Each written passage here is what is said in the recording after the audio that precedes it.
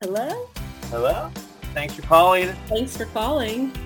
There's a convenience store near me. I don't like the shape of the parking lot. I love going to the beach, especially with my kids, but I hate putting sunscreen on them. I went and got a pedicure with my wife. My next door neighbor does karaoke in the backyard. My head's rather large. It's too big for my neck. That sounds difficult to maneuver. By the way, Dave, no disrespect intended, Sure. but men should not be in customer service. Yeah, well, screw you. This is Thanks for Calling with your operators Gabe Capone and Kate DeFeo. We improvise your complaints. This is our first episode of Thanks for Calling, so thanks for being a part of it. Thanks to me and thanks to you. That's right. Thanks. Thanks to you too. Thanks all around, actually. Thanks. Yeah, so many. I feel like people don't get thanked enough, so the more I can thank people, They really don't. And I feel like actually if you thank people, there's a little moment where they look like, who, me? You're thanking me? Because they don't get thanked enough. Yeah, I agree with you. Why don't they have it like, instead of saying like F you, people get, get really mad. They say F you, like, no, instead like, thank you. Oh, that'd be so nice. T-U. Right. T-U. T-U, man. T-U. T-U. Hello, and thanks for calling. Thanks for calling.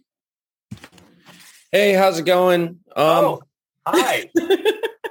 Hi, my name is Brian. So, number one complaint is there's a convenience store near me. I live in Philadelphia area. It's called Wawa. Okay. And I don't like the shape of the parking lot. I think it's really confusing and it causes a lot of issues for me personally. Okay. I don't like that. And I also don't like the door holding culture there. I feel like sometimes I hold the door for one person and it turns into 10. Yeah. Other times someone holds the door for me. I'm like 164 feet away and I have to move quickly to get inside. And I really don't like that. Okay. Yep. I don't like either one. I have one more complaint. Sure. This is actually more, I don't appreciate that not all clothes are available to be tearaways. I think that all clothes, I should be able to tear them off of my body at any point. Kind of just like those great athletic pants that you had in the 90s. If I'm wearing a suit, I want to be able to tear it off. So those are my complaints. One, you don't like parking lot shape at Wawa. You don't like the way people are holding doors or the fact that people hold doors. And you want clothes to be tearaway. Yep. Okay. Thank you so much. Thank you very much.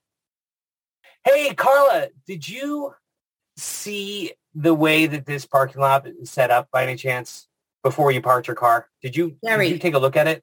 Jerry, What? it was sort of an L shape and it caused a problem. I was driving Tyra over here to preschool. Right. And I went to pull out of the parking lot. And because it was an L shape, I couldn't see what was coming. And I got into a fender bender. Oh. A fender bender. It happened. Yep. It happened right here at the Wawa. Right there in the front? Yeah, right there. Right there at the Wawa. Now, I'll tell you something. There was a lot of Wawas from Tyra because now Tyra cannot get to preschool. And this is a problem. That's a real problem. But then they also have that moat. The moat between the other parking lot. So you got to cross that body of water to get to the other parking lot. But there's no bridge. Something about like perseverance of the soul. They really wanted to make sure that people were working hard to get their sandwich, right? And there was this whole culture that developed about the idea that we weren't supposed to just be convenient anymore at the convenience store. We were supposed to struggle like back in the day with the knights and the dragons and the, everything else. And we had to cross the moat. It just feels like a lot. And then you get up to the convenience store and it's not a door anymore. It's a gate. And do you have any idea how long you have to wait for the gate to come down? I've tried to climb the gate. I've tried to climb over that gate. What I don't like is that they put the other lot in the moat, which is kind of an adventure, right? You drive your car in the water, get to the other island where the other parking lot is, but there's no boat to get back. There's no moat boat. There's no boat to get across. They need a boat. Harry, the moat boat. That is such a good, you're so clever. Well, then you get there and then you get across. What I did last time is I parked across on the moat side. I went across the moat. Okay, park, you got there. And then I swam back because I was dying for a shorty. I get there and I get to the door and I show up and then another guy shows up right next to me and we're both looking at each other and I was like, well, you had to wait for the gate. Why don't you open the gate for me? Yeah, open the gate. And then you wait for the gate, right? Yeah. And then you got to be polite. The gate hits the ground and you want to press the buttons for the gate to close. Yeah. But you can't. And I don't know, it could be like 100 people deep coming into the gate. So it's ridiculous. It's a ridiculous problem that we got here, living in this place where they don't want things to be convenient anymore. I mean I'm going to go. I probably should just go to the other Wawa, which has like a regular parking lot. Oh, I know. I don't know why. This one just makes a really good shorty. And so it's worth the trouble. It's worth the trouble. What about the sword fight?